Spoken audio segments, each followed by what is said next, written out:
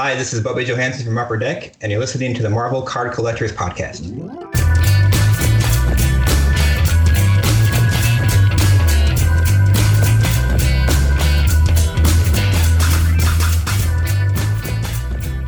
Hello everybody, my name is Ian Taylor and welcome to the Marvel Card Collectors Podcast, brought to you by the Marvel Cards Fan Collective, an awesome community of card collectors and creators.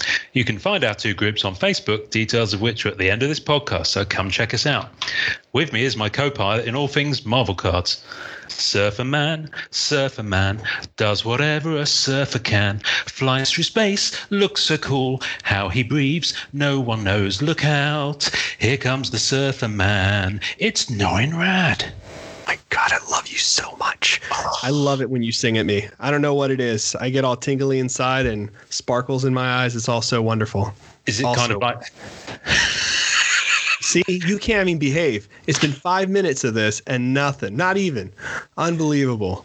I was going to say something completely and utterly innocent. I was going to say, is it like the Trolls movie? Where someone literally... Deep cuts, huh? Yeah. No, not really. My 5-year-old's all over that. I've seen Trolls 2 about 6 times in the past week alone. That was the intro for last week where you overslept, by the way, so I didn't end up using it. Wow, how rude. Yeah. How rude. Yeah. Did I oversleep or did everybody else wake up too early? Okay. You see what I have to deal with here, Bubby. So we're not alone this week. Folks. Another in our exciting new series of Meet the Upper Deck people. We have a guest. Yay! Introduce yourself, sir. Who are you? What do you do? My name is Bobby Johansson, and I am the Director of Game Development at Upper Deck. How exciting. Welcome, That's Bobby. Awesome. Welcome, my friend. Thank you. Thank you Great. for taking time out of your day to join us. You sent the bio over to via your wonderful colleagues Tyler and Jody, and you look like you had fun writing that. Did you write that just for us? I did, actually, and I did have a lot of fun writing that. It was kind of like a little blast to my own internal past. You're the best, man. We appreciated that so much. It was so much fun. We were reading and we were like, yes, I get all this. This is perfect. That's It was awesome. No, it was really appreciated. It was, and it's not as many pages as I'm about to make out, but I was reading it thinking this is great, and then I turned the page and there was more, and it was wonderful. So thank you for that. No problem. I'm probably going to kind of go into some of the stuff that's on there, but obviously in your own words. So short of actually reading it out, you've been at Upper Deck how long now? When did you start? 13 years, I believe. I started in 2007. So yeah, 13 years. 2007. Wow. You look like you must have joined straight from school. You're looking incredibly fresh faced. Youthful. The glow. Well, thank you. I'm actually a lot older than I look, so it's refreshing to hear, though. Thank you very much. Good. That's lucky. That's lucky. Right. I shave, I look 13, so that's always my go-to. This is my quarantine look right now, so. That's good stuff. Yes, yeah. That's stuff, too. I've cut my hair in 6 months. Oh, really? I don't have that problem anymore. Who did we have on recently? Peter Scanlon, the artist from he was Species 95, and he had a fine plague beard, as he referred to it. Oh, yeah. So, yeah. You look good with his plague beard. You don't see him often with a beard. He was rocking it. You look good. Very distinguished. He pulled it off. Well, he is an educator. So I think beards. I think beards. Ethos comes handy when you get the facial hair. Anyway, I'm going off on a tangent already. So we had Jason on your glorious leader a few weeks back, and he spoke of you as if you had grown up together. So tell us how, because obviously you know Jason from back in the day. Yeah, absolutely. So if I ever slip and hear the name Mosh, that's what I call him. So he's always been Mosh to me growing up. So that's I call him around the office, and that's just how I call him. So I've known him since '91. We started 8th grade together, and so I've known him for about 30 years now. So we go back pretty far, and so we kind of grew up kind of, going to comic shops, going to card shops, and then when he actually opened up his own shop while he was still in high school, he asked me if I wanted to be a manager with that, and I was like, okay. And so I was managing his shop, and I was in the 11th grade, and so it was a good time. Like, had comics in there, cards, both sports and non-sports. Had some TCG stuff in there. We had some Magic in there back in the day. So learned a lot about how things work at a very young age, from just a store distributor perspective and an insider collector's perspective. Wow, that's awesome, man. Hang on a minute. Let's just rewind a second. Jason opened his own comic book store when he was still in high school? Yes, he absolutely did. He was... What a gangster. Like, in my book, absolutely. That's like straight up. That you don't mess. That's the guy in the lowrider with the spinning rims, and you're like, don't mess with that guy. He owns his own card shop. Yeah. In my head, like, yep, that's about right. Yep. That's so his parents helped him out to get it started. His mom actually would watch the store while he was in school, and then when he got out of school, he would go right to the store.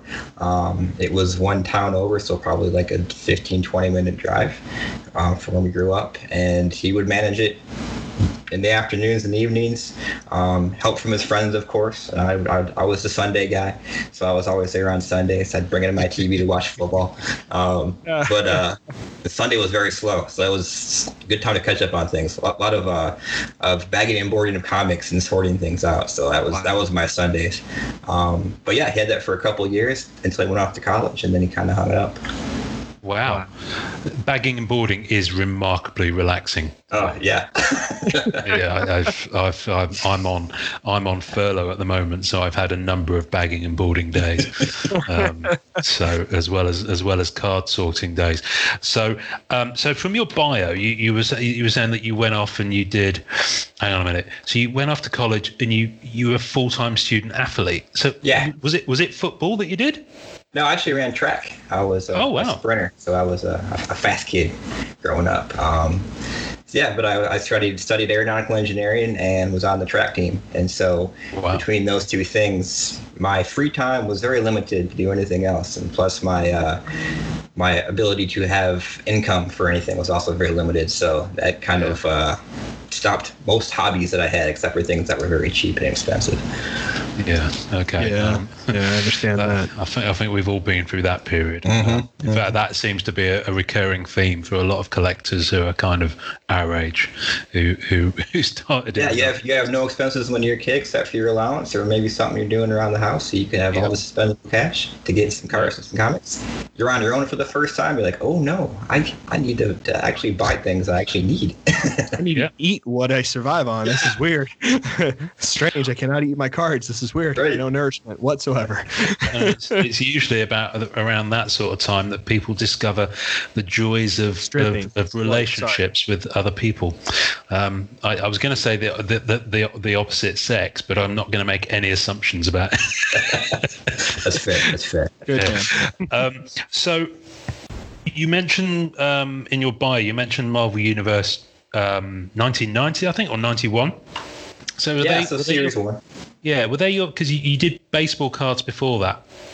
From what I understand. So it was kind of like, I was always kind of like a hybrid, entertainment nerd guy versus sports guy. Garbage Pail Kids early on in the mid 80s. Started up with Series 2, didn't get on board with Series 1, so I couldn't get part of that. Wasn't part of the cool kids, had the Series 1 binders back then. But then started playing Little League Baseball, and my dad was like, all right, let's check out some trading cards as well. And so my dad went hard into it. Like, we were at flea markets and mall shows and all kinds of stuff. And, back then it was very under the radar for things like that. Like, we'd go to a flea market and there was a guy that was rolling dice. You give him $1. You roll a die. Whatever it lands on is what cards you get. And so it's like all kinds of crazy stuff like that back in the day. And 88, 89, 90 was my hardcore like baseball collecting. And then around that time, started getting back into comics again. Found the X-Men comics, found Marvel Universe Series 1, and I was like, baseball. Let's get some Marvel characters going on. And so most of my card collecting from then on was pretty much Marvel cards, non-sport cards going forward. Yeah. Cool. That's awesome. Do you still have the sets that you collected? Yeah, they're actually right behind me. I pulled them out when I was getting ready for this last week, and I've been going through stuff. So I got my Series 1, my Series 2, Marvel Universe. I got my 94 Masterpieces set.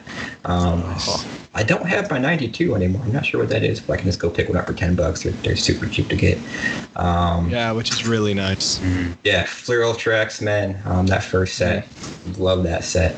That's a great set, man. Looking back at that set, I'm just always surprised by the range of art, like how I'm carried from character to character in that set. It's so much fun. Oh, yes. And that was the first time from like a card design standpoint, something really elevated itself to say, okay, it's not just about the characters in the card and the art and the Marvel characters. It's also about the card itself. And I'm like, yes, got the high gloss finish, you got the decal foil hits, the metal inserts, all that stuff. It was taking it to the next level to me from that case. 100%, right? Because before that, you would have like baseball imitation, right? Like the 1990, you have the white border, you have the name tag, and then when you got to Fleer Ultra, you started getting really cool designs like the mini X's and the all the really fun kind of shapes and everything. Yeah, absolutely love that.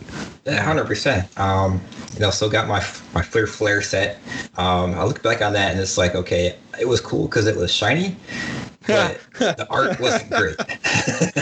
I think my favorite thing about Flare was the boxes that they came in. I still have some of those, man. Those are the best, dude. I don't know what it was. When I was in the malls and I would see those box packs, I was like, this is quality stuff. Like, it worked on me. It did not matter. We tried to replicate that in one of our sets, and the cost to do that now is just so astronomical on a pack basis. For like each one of them is like a mini piece, and it just the price of it would have to be just astronomical to get those things out there. One of the sets that you're a father of, the Marvel Premiere, man, like putting in those tins, that's a ballsy, really cool move, man. Like I've never bought a pack for myself, but Ian bought the tins because he collects, he's a master collector, and he had them shipped over me before I gave them to him. And feeling those tins and that kind of like premium kind of quality up front, really cool, man. Such a cool experience to get that. That was our first shot to kind of elevate the Marvel brand a little bit from what people have been knowing. With the price point, with the content, with the packaging, everything. We just wanted to make it so you get this thing and it feels like I'm in it. This is awesome. Yeah. Of course, they weren't tins with Series 1. Series 1 wasn't a tin. Yeah, they were boxes with a slip case around them. Yeah, we actually went to the tin because we wanted to stop folding those cards. And so we went. Because we're like, okay, the booklets, they can be folded, and so it still has the score marks on there. But we wanted to present them to the collector in a way that was just like, all right, you fold them, it starts to degrade the card a little bit. You get a little bit of crease marks in the art. We didn't want that, so let's give them a tin. Put it all out there. If they want to fold them themselves, go right ahead. Yeah. Well, we're gonna come back. We'll come back to Premiere I in a skipped minute ahead. because it's quite all right there. Because it's on my hit list as well. I'm holding myself back from Beginnings as well because good God, I love that set so much. So good. So you collected your cards. You went off to be an athlete and possibly a pilot at the same time. Was it aeronautical? You said. Aeronautical engineering. So I never could fly them, but I could make them. Oh, okay. Cool. Get together with Harrison Ford because he can fly them. They're right up. Harrison Ford. I did check this. Harrison Ford was 78 yesterday as we record. 78. Doesn't look like it at all, man. He's gonna do Indy 5. I know. I want him to do Indy 5. I think he's gonna be the Sean Connery role for this one. I think that's my my feelings. He's gonna be like the dad of somebody because he can't jump around and punch people anymore. I guess maybe he can. I don't know. I think he can. Don't put it past Ford. He can do it. Okay, my bad. Some, like, can't disrespect robot legs in him, robot arms. We can keep him going. I say it's the goal of the nation to keep this man becoming Indiana Jones. Always. I'd be okay with that. I'd be okay. I'm all right with that. Something I'm all right all with do together. Move forward with. Yeah. So fast forward then. How did you come back to cards? Was it when you started at Upper Deck? It was a little bit before that. Like I got back into comics after I got my degree because I got a little bit more money in my hand. So I got back into comics a little bit, which put me into the shops more often, which puts me exposed to things more often. So I started picking up more packs of things. Mostly on the sports side, actually. There wasn't anything non-sport out there. This was around 2002 to 2006. Yeah. Where it's like there wasn't really much out there on the non-sport world except for some movie products that Topps did. I think Rittenhouse started getting into some stuff. Yeah. But yeah, I was dabbling in some of the cards on the sports side a little bit, getting back into comics, and then an opportunity came up to get back into to get a job over at Upper Deck, and I was like, okay, let's go. Actually, to go to Upper Deck, I actually tried to first get into Upper Deck on the entertainment side. So I was big into World of Warcraft at the time. I still kind of am. And I was playing the TCG, playing the game. They had the license. They were doing the TCG over there. So I'm like, yeah, let's see if I can get over there and be part of that team. But nothing ever opened up for that. But something opened up on the product development side for the NBA. And I was a big Detroit Pistons fan, big NBA fan, and so I knew my stuff. And so, like I said, I'm one of those weird hybrid guys that knows sports and entertainment. So I used my sports side to get myself in the door to try to pursue down the line something with the entertainment side. That's awesome. Cool. Nice. So you've landed at Upper Deck, and you're in the sports world there for 3-4 years? Yeah, I was doing an NBA from like 07 to 09, and then I did NFL from 09 to 010. And then as Mosh kind of pointed out, that's when kind of hit the fan over there, and entertainment got cleared out, and it came down to two people in the building that could actually lead the charge to get entertainment back on the maps, Marvel in particular. Wow. Good. So, and this was Jason and yourself. Yeah. Going in there, like going into a wasteland and thinking, okay, what's going on? And from what he told us, it was Iron Man 3. It was the kind of one that you had to get out the door very quickly. So he said that actually was Iron Man 2. I was listening to the podcast, and I'm like, Iron Man 2, come on. So that was the last thing that the old regime did, and actually they brought me in a little bit to try to help out with some of the memorabilia stuff. So in Iron Man 2, there was one card that we did that was memorabilia from Iron Man's actual suit. Oh. Super rare. I think there was like only 10 of them in the product. Because I think we got part of the suit from Marvel at the time. So we cut up some of it, figured out how to cut up the suit a little bit, put it in a card. And so there's like 10 or 15 of them out there in the product. Super rare. But that was the first thing that we ever put out that I was involved in. Wow. From that set. Okay. So that one goes out the door, and then you've kind of got the future is in your hands. What did you start with first? Do you remember? Yes. And so we wanted to come out with something that nobody really has seen in a long time, if at all. And that was kind of the, me and Jason's kind of plan to do Marvel Beginnings. And so we're like, let's put something out there. Let's just put out this massive set that nobody's seen before. Get people that want to collect massive base set, have them do that. Put some cool content in there. Get some cool art cards in there, and see how that does. And so that was the first foray that we had, is developing that beginning set. It was absolutely incredible. I remember buying Series 1. I got 3 boxes of each, actually. Series 1, Series 2, and Series 3 I only got last year. And it was a minimum 3 box to get the base set alone. It was just vast. It was a tremendous set. It's funny because I did that checklist all at one time. Yeah. So I had this huge spreadsheet of this entire, all 3 series, and it was on my hard drive, and my hard drive actually crashed. Oh. So that checklist was gone. Oh my God. But what we did is we actually paid somebody $2,000 to come back and search the fragments of the hard drive to find that checklist. And so that checklist cost at least $2,000 to make. Wow. One of my favorite stories I've heard so far. That is fantastic.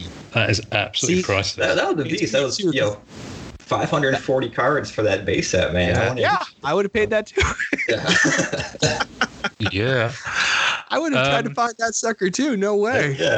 Yeah. No, that's a lot too. So talk us through some of the inserts that came to mind. Because, I mean, Beginnings, Ian and I were talking a little bit before. They have some of the first inserts ever introduced into the whole Marvel kind of brand stuff, right? You got, Yeah, so with some of the Beginnings inserts, I mean, the die cut one was something that was pretty cool. And we themed them out, so there was a different kind of theme for each one of the series. I think one was X-Men, one was Avengers, and one was Villains, I believe. Villains was set free, yeah. And so that was kind of a die cut theme throughout that. We also did something, I can't remember the technology, but it's kind of like a lenticular card that was out there. I can't remember what it was called. People started calling it micro motion, I think. That's it, yeah. But that was something that we did, that we just found, on some website or somewhere, doing some research on some cool stuff, and it made kind of a cool card. It kind of a little bit kind of looks like the metal stuff from back in the day, but not quite as shiny with that. But then there's also the sketch cards that were in there, and sketch cards was something that I had no idea how massive of an undertaking that was at the time.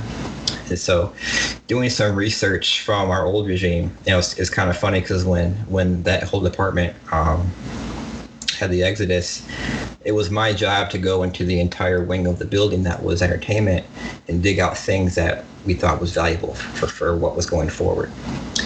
Files, samples, emails and things like that. And so my day was, my 8 to 5 and then like 5 to 9 every single evening was me in the other part of the building, just going through people's offices and trying to find stuff. And it was very ominous, because it was just like, this dark, empty place with just me walking around in there. So I found all this stuff about these sketch cards, sketch card artists, sketch card contracts, things like that. So that's how I kind of started to learn about how this whole process worked. The records weren't very well kept, and so it was me kind of like taking all these things that I found from emails and files and putting them into a database. And that was kind of my way to figure out, okay, these are the artists I need. Now, how do I contact them? And so we're going back into old contracts, trying to find contact information, looking out on people on Facebook and Instagram, and just reaching out to people. And so I was just constantly looking for people that wanted to be in our sets based upon their previous activity with us. And that was a pretty big chore. Like it's a smooth process now, not totally smooth, but it's a much smoother process than it was. But there was no history within Upper Deck of how that process was done. And so it was just kind of doing some research of like, okay, these guys worked on our sets, these guys are good artists, these guys like us, let's try to reach out to some people and see what goes on. So that was an undertaking. It was educational and stressful at the same time as it was fun. Some of the major, Marvel Masterpieces 07 and 08, right? Those pieces there, they have some of the best artists that have ever been in the sketch card kind of arena. So I'm sure those were the names, because in Beginnings, you see a little bit of a repeat there. That's where I found my information from. Like, I actually found this box of sketch cards. I didn't make it into the product because we had too many. Did you want to know my address now? They're now destroyed. No, don't say that. Why would you say that? That's so messed up. I know, it totally is. Unicorn have them, or they're on the farm. Why would you do that? And thank you for listening to this episode of Marvel Card Collectors Podcast. It's really wonderful. Yeah, that's one of the downsides of my job, is that we have extras of things lying around, because we create extras of stuff because of waste, because of potential increases in volume, quality assurance issues. Somebody needs a replacement for something, and then at a certain time, that all gets destroyed, and it's kind of like a little half-mass kind of thing, but it keeps things clean out there, man. It keeps the secondary market clean. Well, I tell you what, this is a little mystery, and I don't expect you to know the answer to this, so or even if you're allowed to tell me. No pressure whatsoever. No. But this is one of those things. In Masterpieces 2008, B, I mean, it was the second one. They were writer autograph cards. Yeah. And there were 25 of them that came out. For the longest time, there's speculation that 2 other writers were supposed to be in that to make it 27, which is 3 9-up pages. Hey, get me using Ken Baroff's 9-up phrase. Oh, you're killing it, man. Yeah, I'm I know. impressed. I know. I would have got away with that if I hadn't pointed it out. I try to stick to that too. I like that philosophy, the old 9-up thing. It's great. The 9-up. good philosophy. He's the father of the 9-up. Yeah, it's great. I mean, man. I mean, he was very modest about it. He said, "Well, I'm one of them," and I'm like, "No, you're the guy." Anyway, and so I can't remember who they were off the top of my head. I think it was Warren Ellis and Brian Michael Bendis. So because I have a feeling that some early information got out there on one of the boards that they were supposed to be there, and so someone, and that post is still on Blowout from like 12 years ago or something crazy like that, that someone speculates that the cards exist but they were never signed. Or I think it might have been, I can't remember if it was stickers or if it was, anyway, but the cards exist, but they were never signed. But now, from what you told me, they've probably already been destroyed. But to this day, I have 2 gaps. I've left gaps where they would be.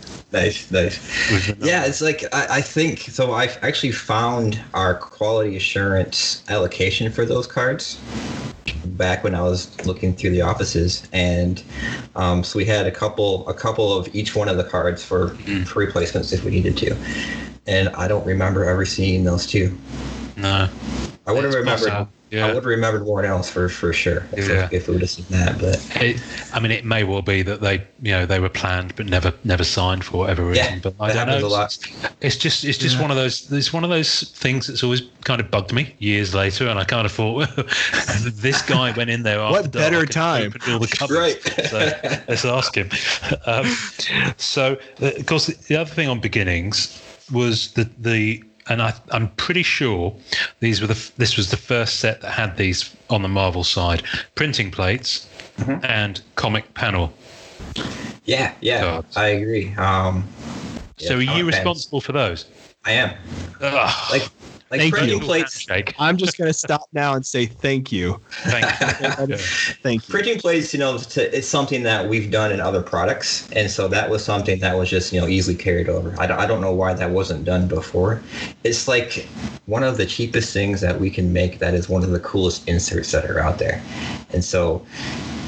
Most of the times you would just throw those plates away. It's like, just chop them up and put them into a set. It's so easy to do. So the plates do come on a sheet then, right? Is that what happens? Yeah. And so like if I wish I had at the office, I got all kinds of things I could show you. But like the sheet is like, a 90 up. You're in the office. There you go. So it's like a 90 up or 100 up. So what that means is a big sheet of cards that has either 90 or 100 cards on it. And so like we have them, we frame them, we put them in the office. This is one Mentos. We give them away. Like I think Masterpieces, the first one that we did for 16 had some redemptions for some full uncut sheets. Yeah. So that's what the plate looks like. And so they cut up that plate sheet and round off the corners so it doesn't chop anybody's hands up, and they just go right into the set. Wow. You just solved a huge mystery for me. Thank you. Oh, yeah? Because that's going to... No, I'm serious. No, because I was always wondering, because I was like, well, they have rounded edges. I guess they could have cut them off, but I was like, because they're not inverted, right? So I was always wondering, are those directly used for the card, or are those a product of... You see some of them are actually like smeared a little bit and kind of... Right. So they're absolutely used. Wow. Yeah, they're pretty favorite interview today. There are people who really do like and go after the ones that have got the smudges on or the bit of the... Oh, so good. Yeah. Which is... Love it. More authentic. Superb. More authentic. It's Upper Deck employee blood on it. You're like, yes. Rawness. So that's what happened to the entertainment team. There you go. So there's a cool little video bit of content that you marketing guys did from Beginnings, where someone's actually doing the comic panels and selecting them. You probably remember seeing that. Was that you? No. What? What? I knew it. I wasn't going to say anything. I was like, man, he looks familiar. I know I've seen his face somewhere. Yep, that No was me. way. You wouldn't believe the number of times I've seen that video, and I can't Bro, believe Paul looked at I it. didn't. I found it on, I think Ian or I, someone found it on YouTube. It was one of us Yeah, or something. yeah. We've linked it loads of times. We linked it in the Pretty group, and old. we were just like, yes. That's classic. Yeah, so like Friends. This is the start of a beautiful relationship. This is That's awesome. just That's going to be our show from now on. Just us three. We're just going to hang.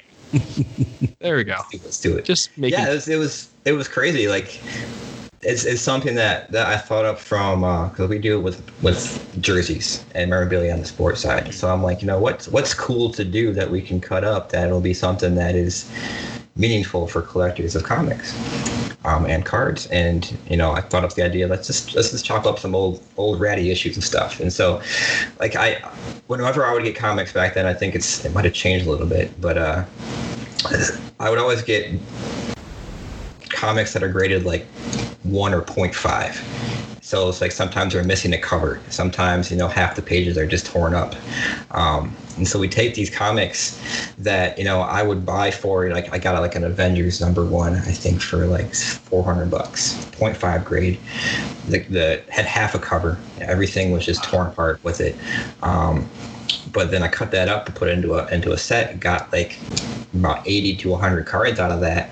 Each one of those cards was going on secondary market for between $20 and $60. And so I elevated the value of that book by how I put it into that medium, which I don't feel so bad about cutting up comics when I do something like that. But it's also a cool way to like, show off these books that people aren't probably ever going to be able to afford themselves. Also, too, like you get to appreciate the frame of the panel. Like like seriously, man, you did a great job with composition. Like I'm really super awesome, man. Cause I looked through a bunch of these things cause I found one that had the Surfer and I was like, done. I found it. I was like, I'm loving this insert. And then Ian and I would talk about it. And I was looking at them on eBay and I really appreciate, and 80th really did the same thing. Like who people who did 80th too, they really took their time to think about how it would sit in a card. Yeah. And I greatly appreciate that. Yeah. That's a time consuming process. Like that was me spending some evenings out in our warehouse with a hammer and a template. And I would take the book and I would sit at my desk and kind of lay out every single one because you got the front and the back sometimes. Okay, which one's going to have the better image, the front one or the back one? So you kind of like, checkerboard it out a little bit. And then you go and you start chopping it up with using a hammer and the dies that we have. But yeah, sometimes I'll sit there, horizontal, vertical, which one's a little bit better? Can I squeeze this guy's half a head in or should I put his full head in? And it's a process, but it's cool to hear you guys kind of appreciate the time that we took to get that thing done. Oh yeah, we definitely do. For sure. Yeah. It's kind of interesting how that's it's a very big staple of our products now. Like a lot of our products have a lot more of those. And back then it was very rare. Those things were hard to get. They were maybe case hits, if even that common. The movie products had maybe one comic book in it for the entire movie run. But now I think they're starting to put more things in and more common issues, but things that are just so relevant to what they're doing, which is pretty cool. Yeah. I should actually correct before someone comments when we put this up is that of course the am I allowed to mention Rittenhouse on this call without a thunderbolt coming down and striking me because I'm talking to Upper Deck? Good, because you mentioned them before. So you have a small window, Ian. Hurry. Brilliant. Of course, they have done comic panels before. They've done them for Complete Avengers, right? That's right. In 2005, I want to say 6. Yeah, but they weren't. Yeah, they weren't trading card size, right? No, they were big. They were oversized. They were big frame pieces. Yeah, right? They were like comic strips in a newspaper, right? So like you would have like 3 panels in one thing. Yeah, it wouldn't be like a section thing. Yeah, they did. That was a big debate on the forums for a while, where it's like, Upper Deck wasn't the first people to do it. It's like, well, we were the first people to put it in a card set, in a card pack, before it was like a redemption or something like that. So, yeah. But yeah, it was fun. It was cool. That's awesome, man. I mean, they're brilliant. I mean, I think back when the set 1 came out, I think I pulled one, and I immediately went on eBay, and I think I've got. There weren't many. I think there were only 10 different ones per set. And I think I've got 6 or 7 of the Series 1 and maybe the same for the Series 2. So, I've not tried to go back and actually finish that. But at some point I will. But I think they're quite rare. Interesting side note, sorry, Bubby, but when in the group recently you posted for everyone to show their comic cuts. Do you remember that? Yes, because shamelessly I wanted to see everyone's collection, so that was the way to do it. And one guy posted, and he's got almost every comic cut from the Avengers set that Rittenhouse did, and he's got them for a particular issue, Avengers number 15. So he's trying to compile it. He's managed to complete most of the book. Whole issue, which is crazy. That's impressive. That is super impressive. Yeah. Those things aren't easy to come by. I know. I'm trying to do it now for the Surfer one I'm telling you about. But I think a lot of people are too now, thinking about how do I composite this whole comic book back together in these 9 pages. I think that's sick. I think it's a great idea. It was easier, like some of the older Spider-Man ones that we did, those were perfectly made for these cards because those panels that are in those comics are almost exactly the same size that it needs to be for a trading card. It's kind of uncanny. But as you get to the more of the modern stuff with the bigger splash pages, you have to be a little more creative with what it is. And so you can put together an old, like Spider-Man number 8, you could probably put together an entire page from the comics that we do. Wow. But for something like, First Appearance of Elektra that we did for 1 year, I think it'd be hard to do because the splash pages and the action pages are so much bigger. Yeah.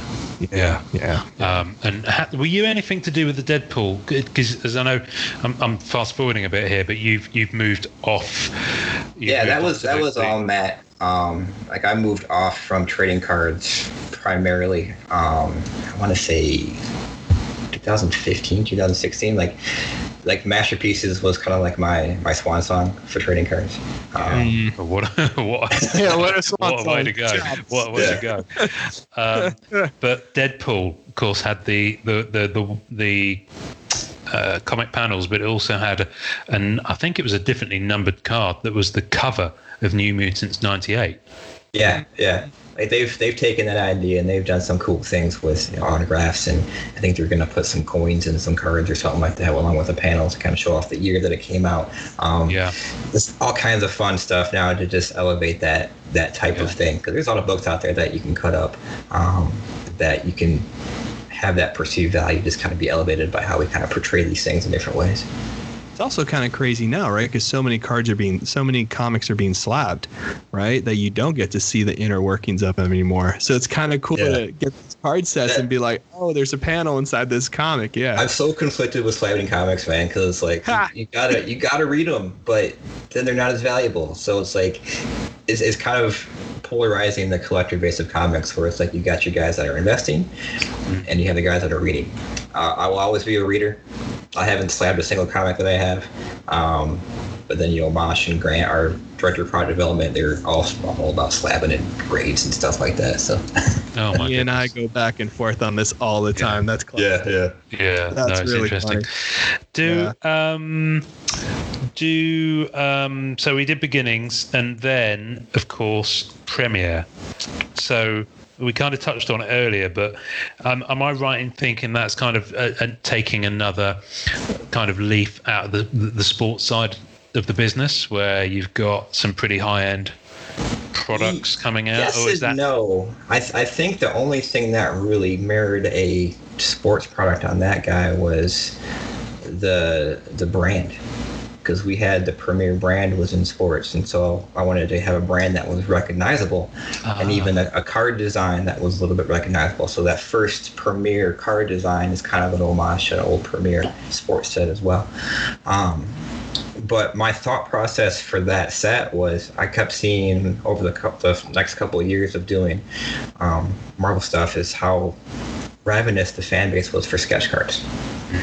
So I'm like, well, what if we just made an entire set that was sketch cards?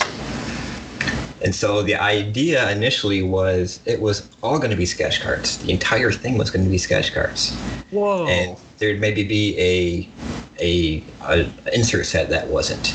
But I wanted everything to be a sketch card in that set. So if you look at how the base set sketch cards were actually done back then, it mirrors the base set. And so you have, cards 1 through 60, and that same checklist 1 through 60 is the sketch cards.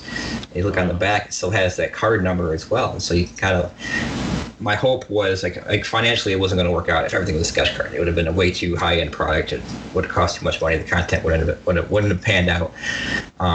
So my hope is that people can take that and still make a base set out of sketch cards, finding their favorite version of that character that was sketched by whatever artist. And if you want to try to collect an entire artist run of a base set, you can do that as well.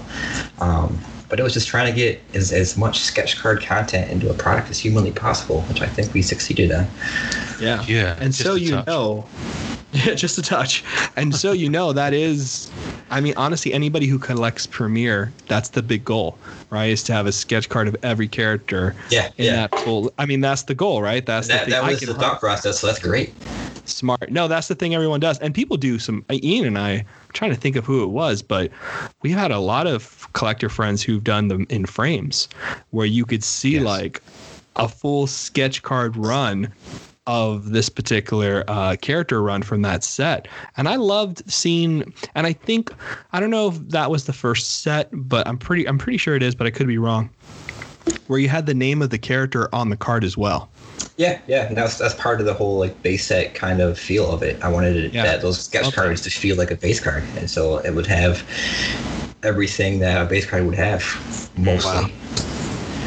I love that so much. That's great, man. Very cool. Very, very cool.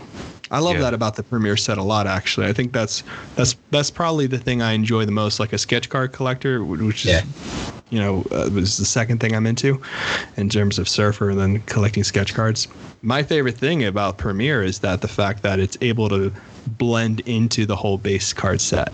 Yeah, right? Yeah. Yet it's original art. Yeah, it's great. Yeah, it's cool. Yeah, that was the first set that we did that really focused on the art as opposed to anything else, because everything in that set is an original art piece of some way, shape, or form. When you look at Beginnings, and that's all stuff that you can find from comic book stuff. So there's this huge database of Marvel art that we can pull things from. Sometimes, like back then, you might even see the same image on a Rittenhouse card as you would on an Upper Deck card, just because we're pulling from the same database of stuff. But that was the first set that we did that was like, okay, everything in here is original. And so all the art from sketch cards to base cards to insert cards, everything was an original art piece, which was pretty cool to do. Yeah. And then the serial numbers too, right? Which was the big deal in the base set.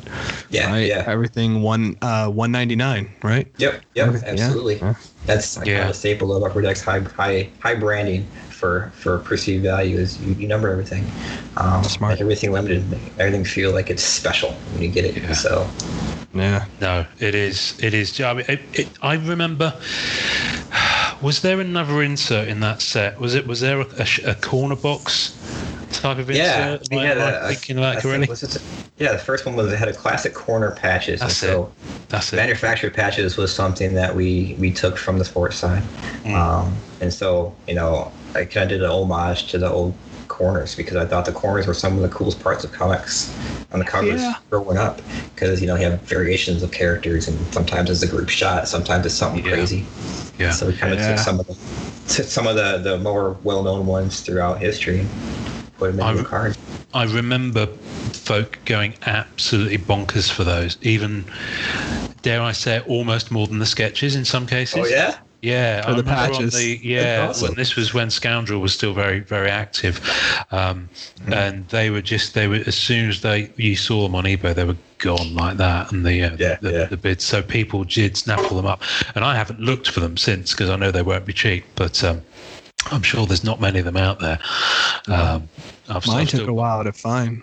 Took a while to find for me. Yeah. Well, I've only just recently acquired the signed Black Cat. So the other thing about Beginnings, of course, is the breakthrough issues, and then all the signs that you had. Oh yeah. Oh, I'm so glad you remembered. Yes. Oh yeah, that was the other thing I wanted to touch on. Is genius getting all of those people to sign. I mean, that actually wasn't that bad.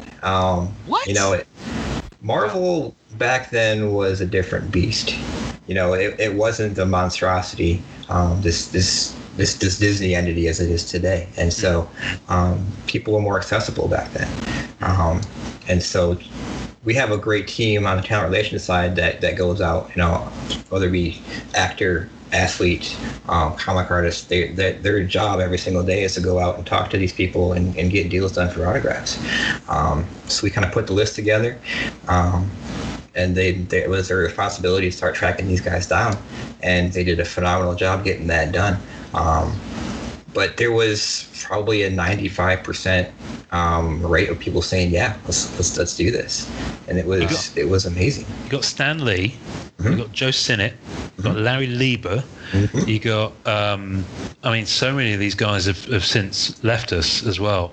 Gabriel Dell'Otto doing ones like right when he was becoming really hot well, like Annihilation and stuff. Like you had some that's a massive. But what I love about it is it wasn't just like the 60s and 70s guys. You had books from the 90s, from the noughties, and you'd not seen them do this before because those books, the 90s was, let's be honest, the quality levels didn't exactly stay the same throughout. That's fair. And so, you've got Secret Wars 8. I've got a Secret Wars 8 cover breakthrough issue signed by some of the guys who did it. And for me, because I was buying those in 80s and 90s, that's my wheelhouse. That's the books I grew up with. So that actually almost strangely enough means more to me than one of the 60s ones. I'm with you on that because I'm of the same ilk, man. So it's like I grew up reading comics in the 80s and 90s. I didn't care about these old people that did comics in the 60s and 70s. It was like, whatever. But we have, but we still have to. I still recognize that value, their history. Oh, absolutely. Yeah, of course. You can't say enough about those guys. But having those guys is like those guys that I recognize. Those are the guys that I know, the guys that I want to see. And so it was kind of a melding of old and new, getting those together. Yeah. And I think that's what was so really interesting about Beginnings, right? Because it was so massive, you could have that range in there. And those things don't come up, man. Ian and I were talking about those breakthrough auto issue cards. Mm-hmm. They do not come up at all. Yeah, they didn't. Those guys didn't sign a lot of them. And so there's a lot of names, a lot of people. So that kind of made up for the volume. But each one on an individual basis is pretty rare. Yeah, that's so. I find I couldn't even find it on Google image search. That's how. Wow. Yeah, they're tough. They're tough. Because my Black Cat's my character, and it was Marv Wolfman signing the Amazing Spider-Man 194. Nice. It was card B73 from set 2. Oh, man. Finally, it arrived last week, and someone who we've had good friend of ours, a good friend of ours who's he's not actually been on the podcast yet, has he? We gotta get Letty on here. He's a super nice guy. Yeah, we will for a while. Turns out he goes, I'll check, and then it turns out, hang on a minute, I've got 4 of them. Yeah, he packed that. He's a hoarder, man. He has everything. I was like, oh my giddy aunt. So he very kindly let me have one of them, which was great. So Beginnings and Premiere, completely kind of, still to this day, Premiere, it's obviously had its 4th go around recently. The one we mentioned very early was your swan song, was Masterpieces 2016. And so you'd have been involved along with Jason in all those early conversations with Joe. Yeah, absolutely. And so just tell us your journey with Masterpieces 2016, because I know our friends in the groups are going to fall over themselves to hear this. All right. So, this was around time that we developed, Beginnings. We had a couple of movie sets under our belt with, Thor, Captain America, Iron Man 3 came out, Premiere was coming out, that was in the works. We're like, okay, what can we do to elevate the brand even more? How can we do something to blow people's minds? And so the Masterpieces brand was something that, most people grew up with, back in the 90s. It was something that elevated trading cards back then. It can't be denied what impact those sets, especially the 92 set, kind of had on the industry. And so, our Upper Deck tried to reinvigorate those back in the 00s. In my eyes, unsuccessfully. I didn't care for the direction, but I wasn't part of the team at that time. So we tried to look at how can we make this kind of like, a big wow for some people. And, the 20th anniversary was coming up at that time. In 2012, and I think we started talking about this in 2010, 2011, and like, what can we get, Joe Jusko to come back? If it's the 20th anniversary of the first set, let's get the same guy who did the first set to try to show people that we're back. Like, okay, let's get it done. So yeah, it was some negotiations with Joe, and he was all for it. And I think we started negotiations, 2010, 2011 to get that thing done. And we had this whole schedule mapped out. It's going to take him, a year to get things done. We might make 2012. It possibly, but we're not sure. If Joe kind of, does his magic, we can get it done. But Joe said to us, he's like, okay, in 1992, I was rushed to get the set done. I don't feel like I did my best work on that set. I don't want that same thing to happen with this set. I want to make sure that everything I put in there is my best work. I have the time to do it, and I'll do whatever I can to make sure it's the best images of these guys that I can do for you guys. Okay, it sounds great. Let's get this thing done. So 5 years later, when the set actually came out in 2016, it was something that we would poke Joe a little bit here and then. How's it going? You haven't done a piece in a couple of weeks. What's going on? But we wanted to give him the space. We wanted to make sure that he was comfortable doing things. So you'll see in some of those images, every single image is dated. And you'll see dates from 2012 to 2015, I believe. And it was just him the entire time, taking his time to do his best effort for those sets. So that's kind of how the art kind of came out with it. As far as like structure to that set, we kind of looked at what we did with Premiere a little bit. We wanted to make sure that it had the same kind of high-end feel, high-end collectability. Everything that was in that set, we wanted to make sure it had something to do with the artist that was in place. We didn't want to have, a bunch of different artists, put insert sets and things like that. We wanted to make sure that everything that was in there had something to do with Joe. Even the sketch cards, we told people that if you do some sketch cards, do some homages to some of Jusko's 92 pieces. And so you see a lot of people who did artwork based upon those cards in their own style, which was pretty darn cool. So everything about that set is Joe Jusko related in some way, shape, or form.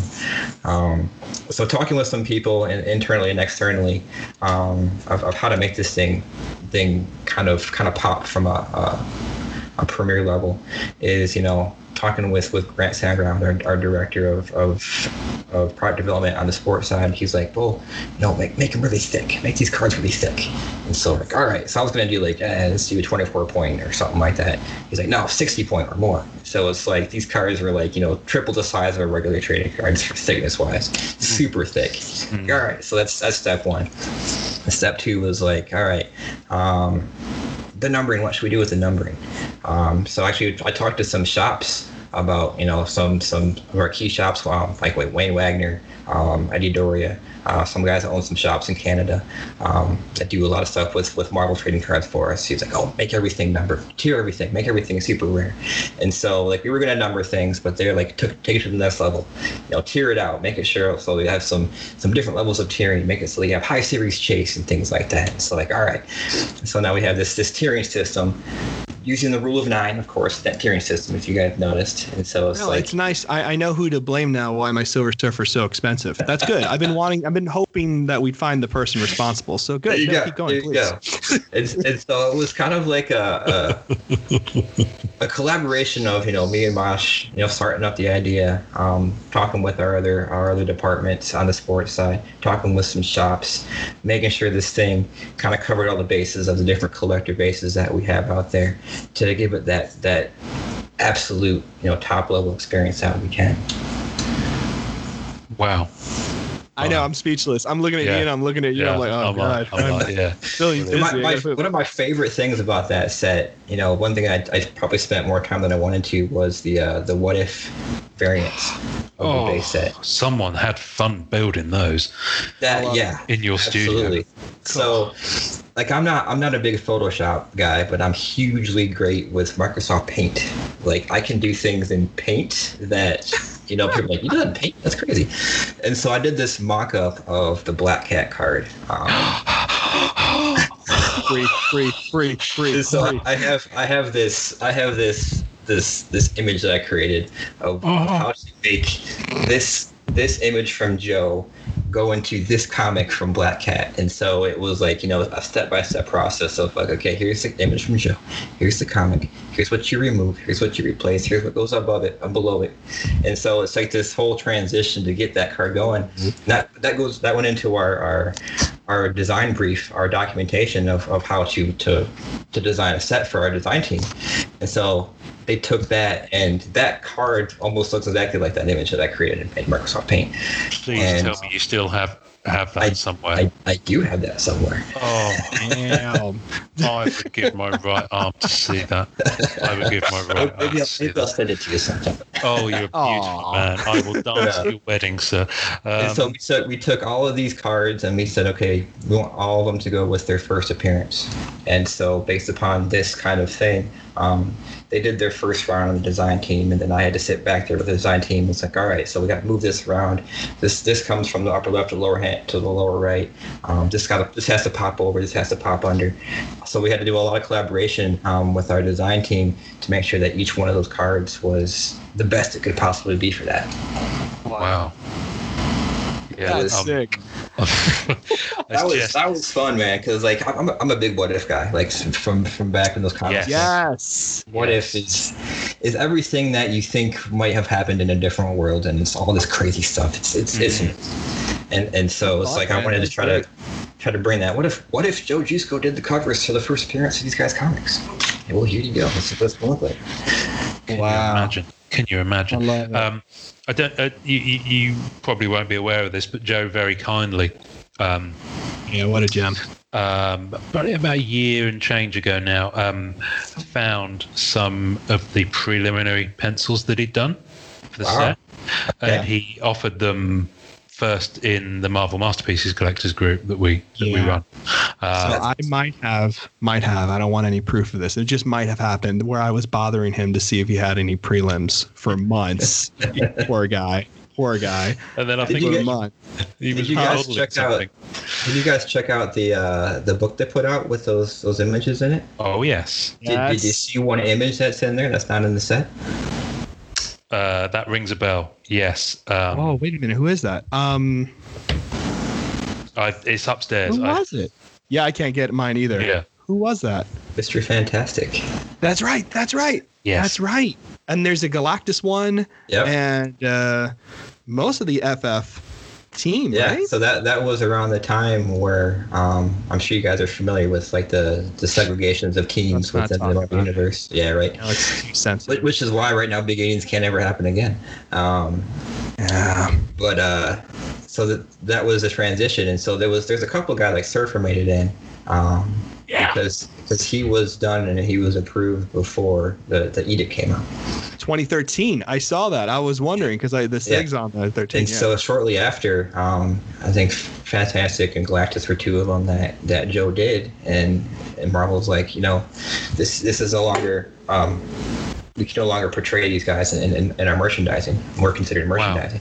Wow. So yeah, those were never to be seen.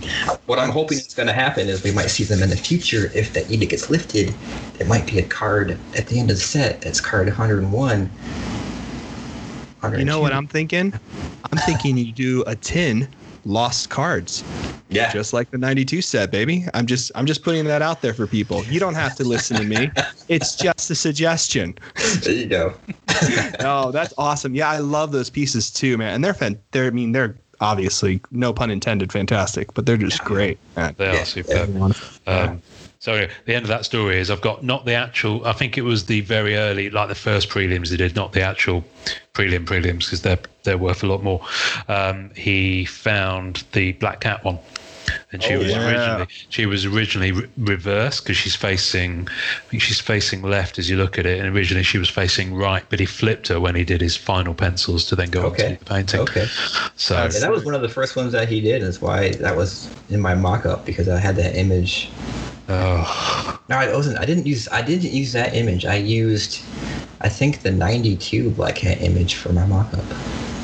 That's really cool. Even so, yeah. and so the other thing that set kind of came is I think it's the first time I've seen this in a Marvel product was the buybacks. Oh yeah, from '92. That's right. Yeah. So how did that come about? What was the origins of that one? 20th anniversary, of course. That was part of it. Buybacks is something that wasn't new in the hobby, right. but it was new in these kind of products because there wasn't so much of a history for Marvel cards. And if there was a history, it wasn't for brands that were similar.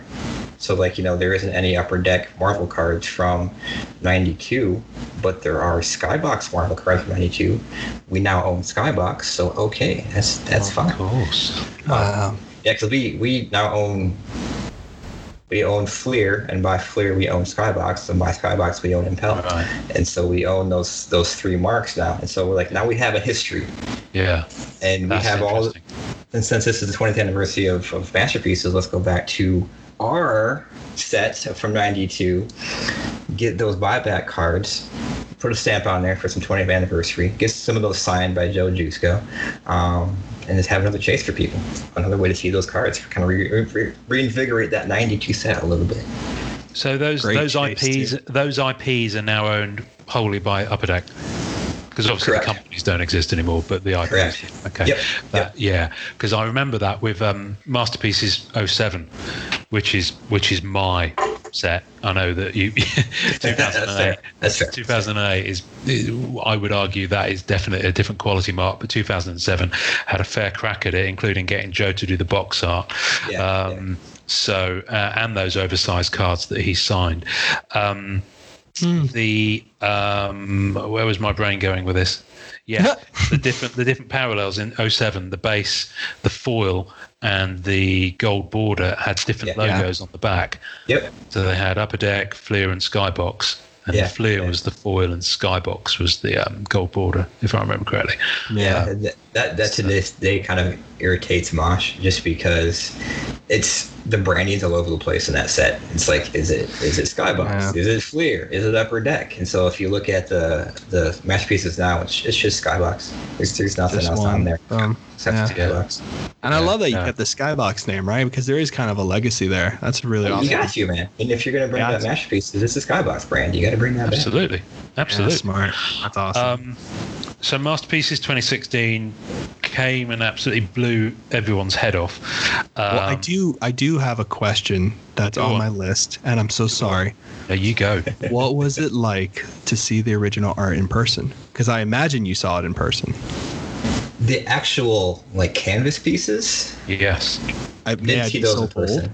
Never saw those in person. No. You were robbed. Yeah. You find out who has that, and you go take a look, sir. It's well deserved. Okay. Yeah, he just did a bunch of super high res scans and everything, and that's all that we ever got. We never got the original pieces because he had other plans for those things. Much more valuable in his hands than everybody else's hands. So. Yeah. Oh, I can imagine. Yeah. Yeah, that's actually the standard with most of the artists.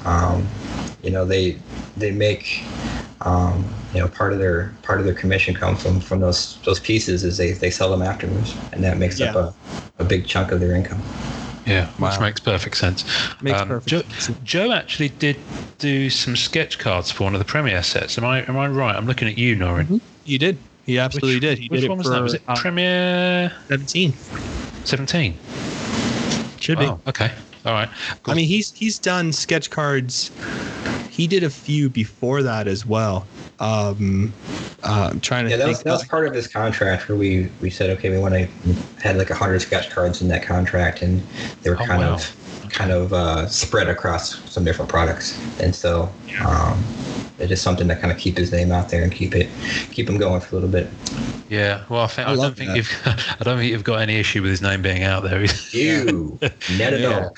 Yeah, I mean, you did the same thing with our good friend Bianchi, right? Yeah, I mean, Bianchi, the same deal. Like you saw that, like he had some cards in that set and some subsequent sets after that as well. He's a lovely man. He's so nice. He was amazing to work with. Our art team had a really good relationship with him.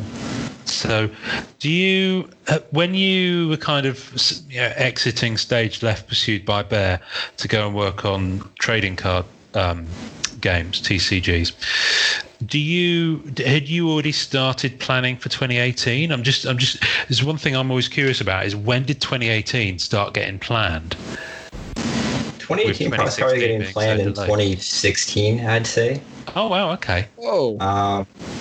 So maybe even 2015, because like Bianchi did the set in a lot less time than Joe did for 2018. 15 months, I believe. 15 months, yeah. And so, yeah. But with that said, we were having a meeting on Monday actually to talk about our 2024 artist selection, and so we're starting to get a little bit ahead of the curve if we can right now. We got 2022 already set in place. Oh. And 24 is going to be talked about on Monday. Oh, okay. All right, I've just had a light bulb this is moment what you in do. my head. This is what you do. You get Ian and I on the phone. You just leave your phone on. You don't have to say anything. It's a bud dial. Sorry, man. That's fair. Oh, better still, I'll just buy a plane ticket and a face mask. I'll risk COVID. I don't care. Yeah, exactly. Flair Retro isn't a set that I've actually had hands on. It kind of happened. It kind of came out at a time when I missed a few years of cards. Marvel 75th being one of them. Yeah. But Flair Retro, I've kind of come to. We've seen some people do breaks of that in the group very recently, and it has got all sorts of shenanigans going on in there. There's just so many elements to it. My favorite set that I worked on is 2013 Flair Retro. That was, I mean, if you read my bio and you look at the content of what's in that product, everything that I said I like is in that product. That's what I mean. It's Bubby's sandpit. Exactly. I love that. Yeah. Like we did a retro brand in basketball, so that the concept wasn't entirely new, but taking that concept and putting it into a Marvel base. That goes back with the history now. We have the history of all these sets, and so we can do a retro brand. We have the rights to do all these designs for Marvel Universe, Series 1, 2, 3, 4, Flair Ultra, all that stuff, Metal, Flair, all that stuff. Yes. And we even threw in some every insert set, except for every set in there except for the base set is a throwback to something, because some of those inserts are even from the sports side. Look at the 2000. Yeah, exactly. Look at the 15 set of retro, and it even has some of like the 1960s Flair inserts as well. And so it's like we had some fun with that. That was a super fun set to do. Yeah, that's actually really hard. You just lit up like a Christmas tree. I love it. Look at you. That's awesome. That was fun. That was like one of those things that say when you go to your job and it's not like work. That was that set for me. It was just like I just had fun doing research and getting designs out there and just reminiscing about my collecting days in the early 90s, making that set. It was amazing. That's kind of the journey for collectors too. Like when we collect that set, that is the set where it's all reminiscing, right? Yeah. Especially if you come from a hybrid background like you. Mm-hmm. Yeah, man, that set is all reminiscent. And that was one of that set where it's like, okay, there are cards in this set that aren't autographed. It's not a sketch card, and it's worth $10,000. Yeah. Okay. It's one of those PMG Spider-Mans, PMG green Spider-Man. I don't want to talk about PMGs. I'm still missing the green for Surfer. I don't want to talk about it. Another sore subject. I got tons of sore subjects.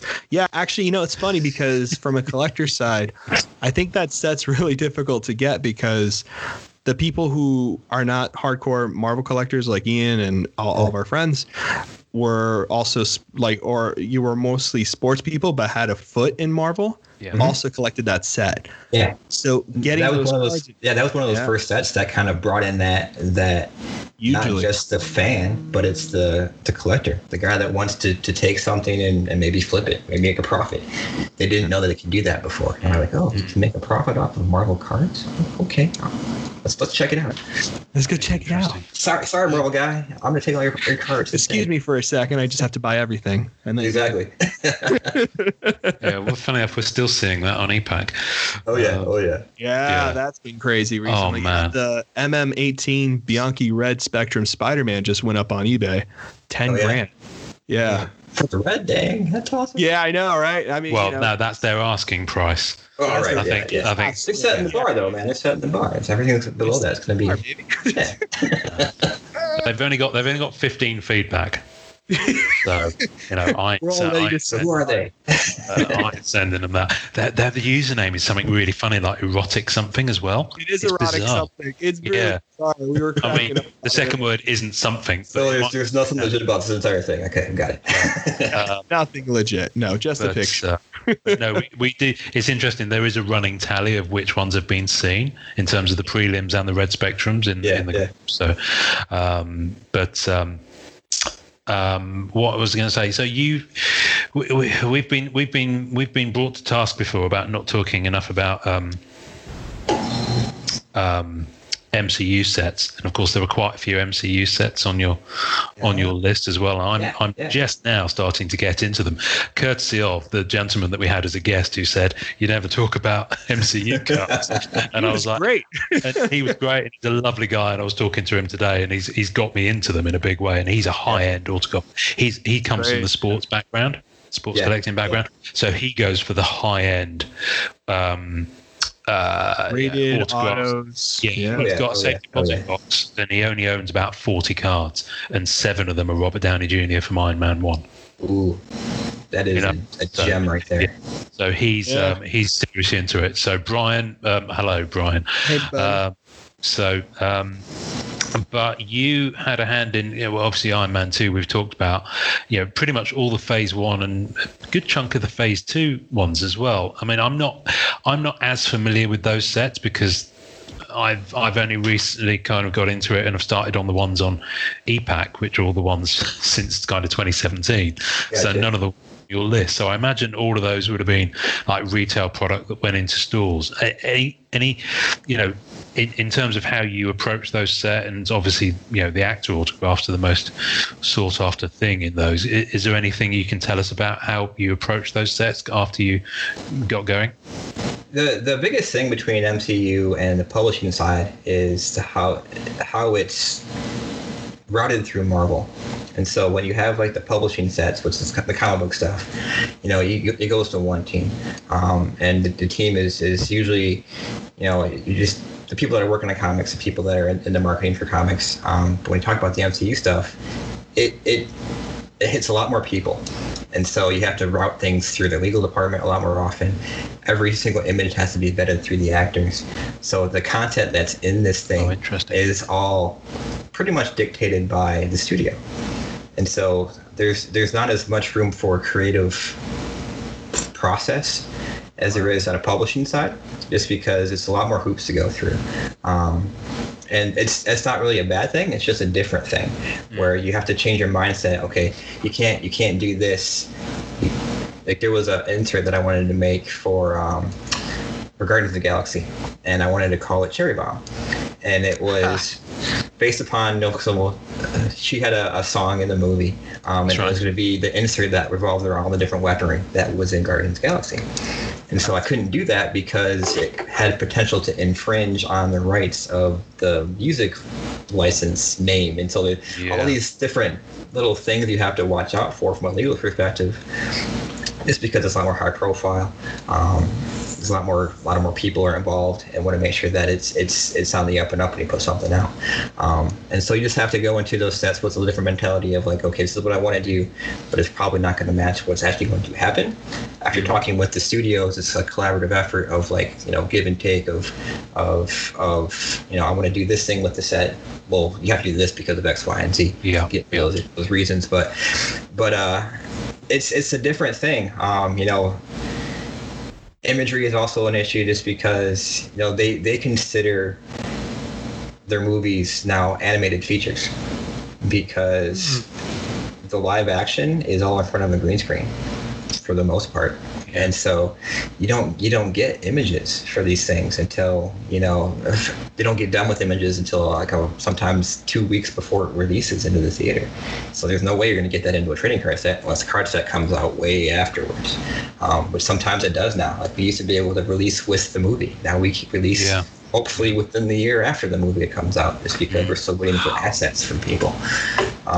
The talent has grown as far as notoriety as well. Like we got Chris Hemsworth and Thor for a song and dance for autographs, because, you know, Thor was out there, nobody cared, and now it's a different story now getting these actors, because the MCU was such a phenomenal success that, you know, now the agencies are stepping in and they want to make sure that everybody's treated correctly. So it's a little bit more difficult than it was when I was doing it by far. Yeah. But yeah, like you still try to get the themes in there. Like I used to collect the sets from one of my first movie sets was the first Batman set in '89. Yes. My cousin came to visit me one day, and he just gave me a box and he gave me a binder, and he's like, "Have some fun." And so that was awesome. And then I got into like the first TMNT set back then too. And so I look at what they were able to do back in the late '80s, early '90s, and you can't do that now just because of how the process works from a film aspect. Yeah. Is the images, you know, some of those sets, there's images in those sets back then that aren't even in the film, because you know, you get those images before those cuts even happen. Like there's no way that happens now. Everything has been vetted through 45 people at Marvel, so you make sure that you get something that is a finished product. And they want to make sure that they're showing off the best possible image for the product too. So I totally get that. They're a machine that just needs to make sure that everything is seamless. Like, absolutely. But yeah, it was, the first sets were interesting because I had to do the photo selection, I had to do the type, I had to do the checklist, I had to do the sketch card acquisition. I had to do everything with those things because we didn't have the processes in place to get that done because the entire entertainment team was gone. And so if you look at those sets, Thor, Captain America, every single one of those cards was done by me, unless it's an entirety. We had crazy. Our team assembled the cards. They did their amazing job with the color corrections and making sure the card looks good. But actually, the composition of selecting the images, doing the type on the back, the checklists, everything with that was a very one-man show for the most part in the beginning stages of that thing. Now we've got the whole team together, and you know. Entire team. Now it's a good running machine when it comes to that. You're not carrying it on. I'm somewhat amazed you still have a head of hair after all that. So I feel bad for you, man. Well done to you. Well done, dude. It's fun though. It's super fun. Like I can't say that it's, you know, a difficult thing to do. I mean, it's hard to do, but it's just, you know, I grew up in this world, and so now I'm kind of hoping to put stuff from that world into people's hands, and it's just fun. But it's the wonderful thing, and as we said to Ken, who worked at Impel, then Skybox, and then was there, and then from there he turned a corner. He went into a completely different sector, a completely different vocation, and you know, our talking to him was him revisiting something he's not thought about even really or touched on for decades. And I think he found it quite touching, especially with some of the response from the episode, that he made such an impact on how people collect and how people view the products. And you know, I'm not blowing smoke up your bum, but you know, you have kind of set that template in a way, whether you intended to or not. I mean, you can still see it with your colleagues and your teammates who still produce the sets now, and I know you're still in it. So I'm interested to know in 10, 20 years time, when maybe you'll still be there, maybe you won't, maybe you'll be on a desert island somewhere drinking Mai Tais and holding on to your green PMGs that you've since sold together. get there.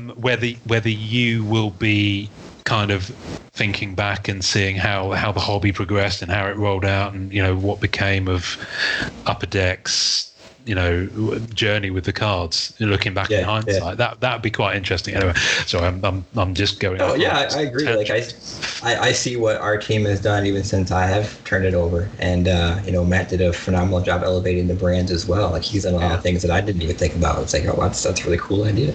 The Ant-Man card with a whole bunch of little tiny swatches in it was we were talking about that last night. Norrin didn't know it existed, and I so brought it up, and I was like, no way. And we looked it up on COMC somewhere, and man, we were just talking about that. The micro swatch. Yeah.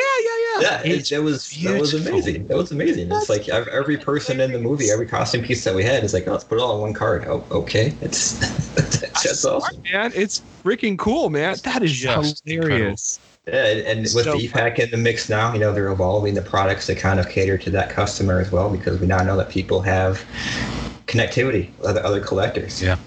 So nice. It's a lot easier to make sets and talk to people and move things around, and it's like, for me, going through one of the things I'm still trying to complete to this day is my 1994 Marvel Masterpieces gold foil signature parallel set of the Hildeband brothers. And so it was me going to stores and, hey, you got a common box over there of 94 masterpieces I can look through real quick. And so I'd slowly try to get things pieced together.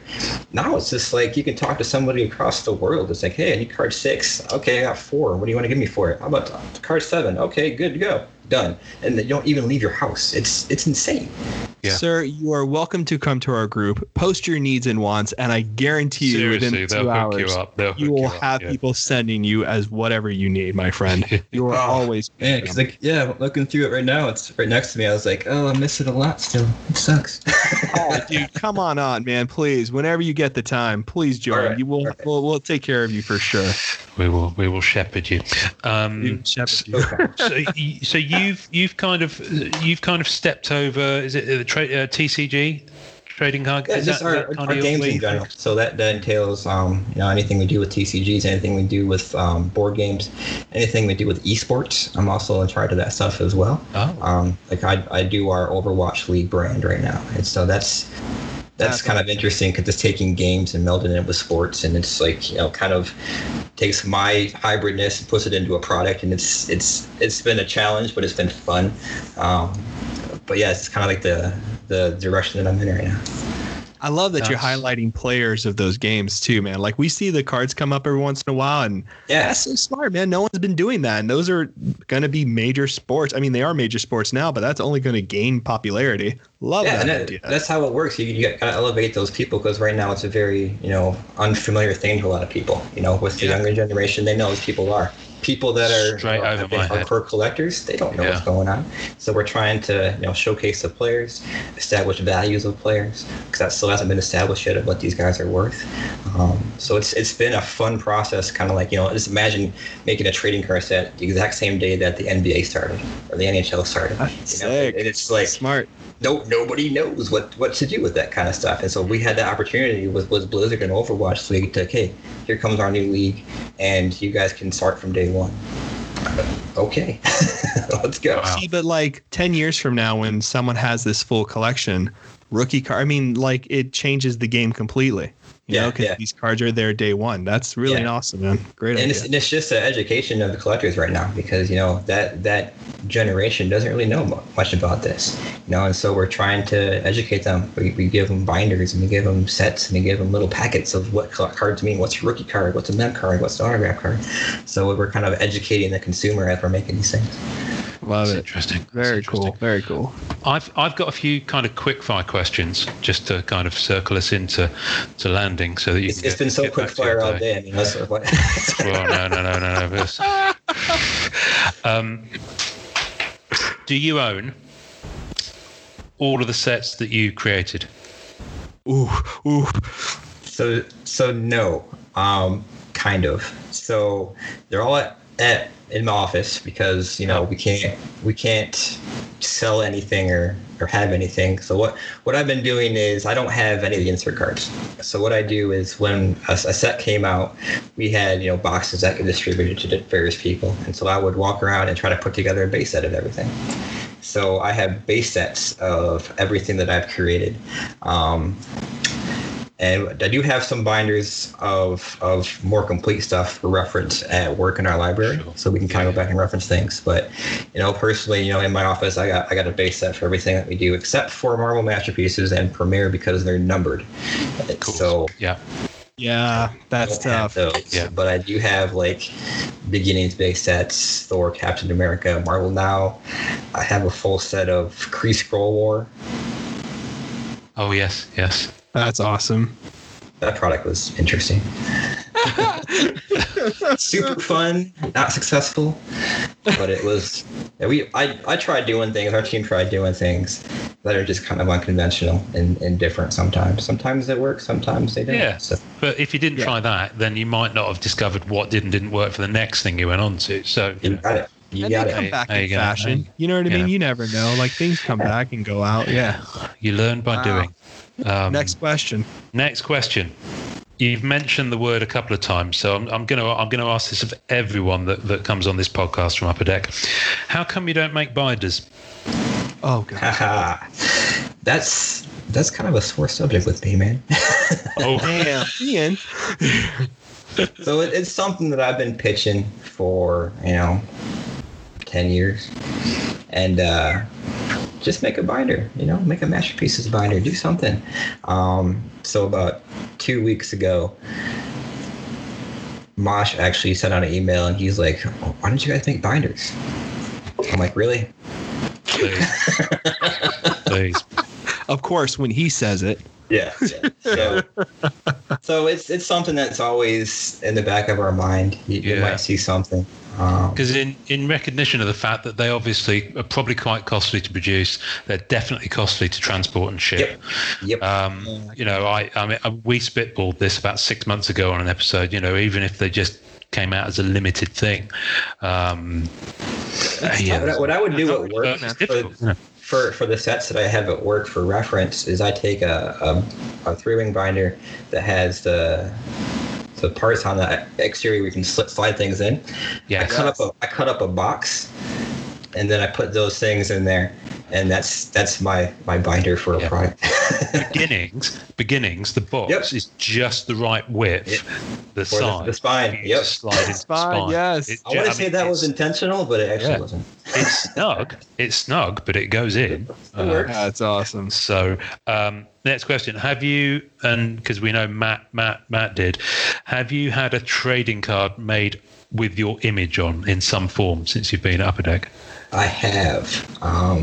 Ooh.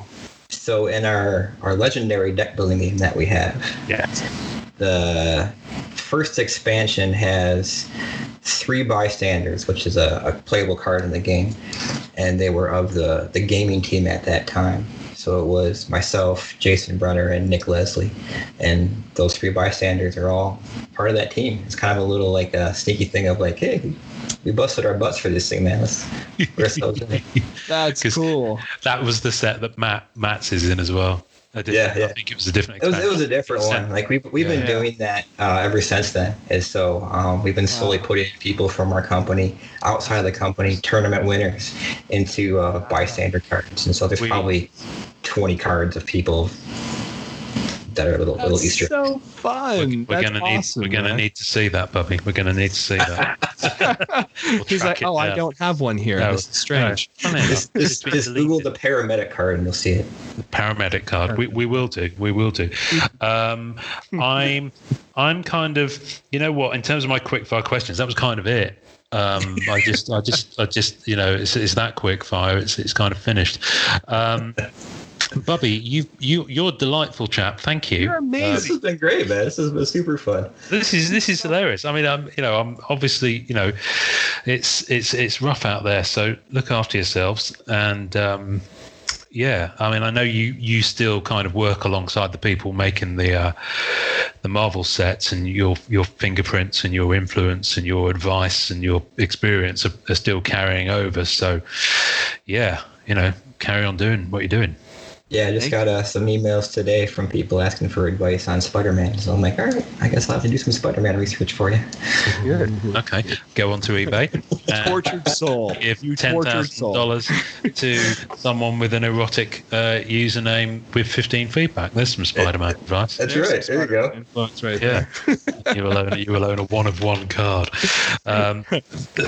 Bubby, thank you very much for coming on. And obviously, anytime you want to come back, you're more than welcome. And I guess all that remains now is we end our episode with our customary sign off. Enjoy collecting, and we would love it if you would take us out.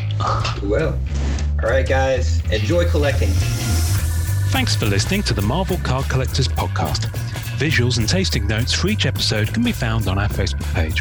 You can subscribe and leave us a voicemail via our home on anchor.fm/MCCP. We're also on iTunes, Spotify, and all major podcast platforms. Please take a second to subscribe, like, and review our show wherever you get your podcasts. Our podcast can be found by Googling @the MCC Pod, which will also find us on Facebook, Twitter, YouTube, and Instagram. Our Facebook community is at MCCW, Marvel Card Collectors Worldwide, and MMC, Marvel Masterpieces Collectors. The great music we use is called Rocket Power by Kevin MacLeod. Thanks to the collectors, artists, and creators who support the Marvel Cards Fan Collective. We'll see you next time, and remember, it's a small hobby but a fun one. Make mine Marvel and enjoy collecting.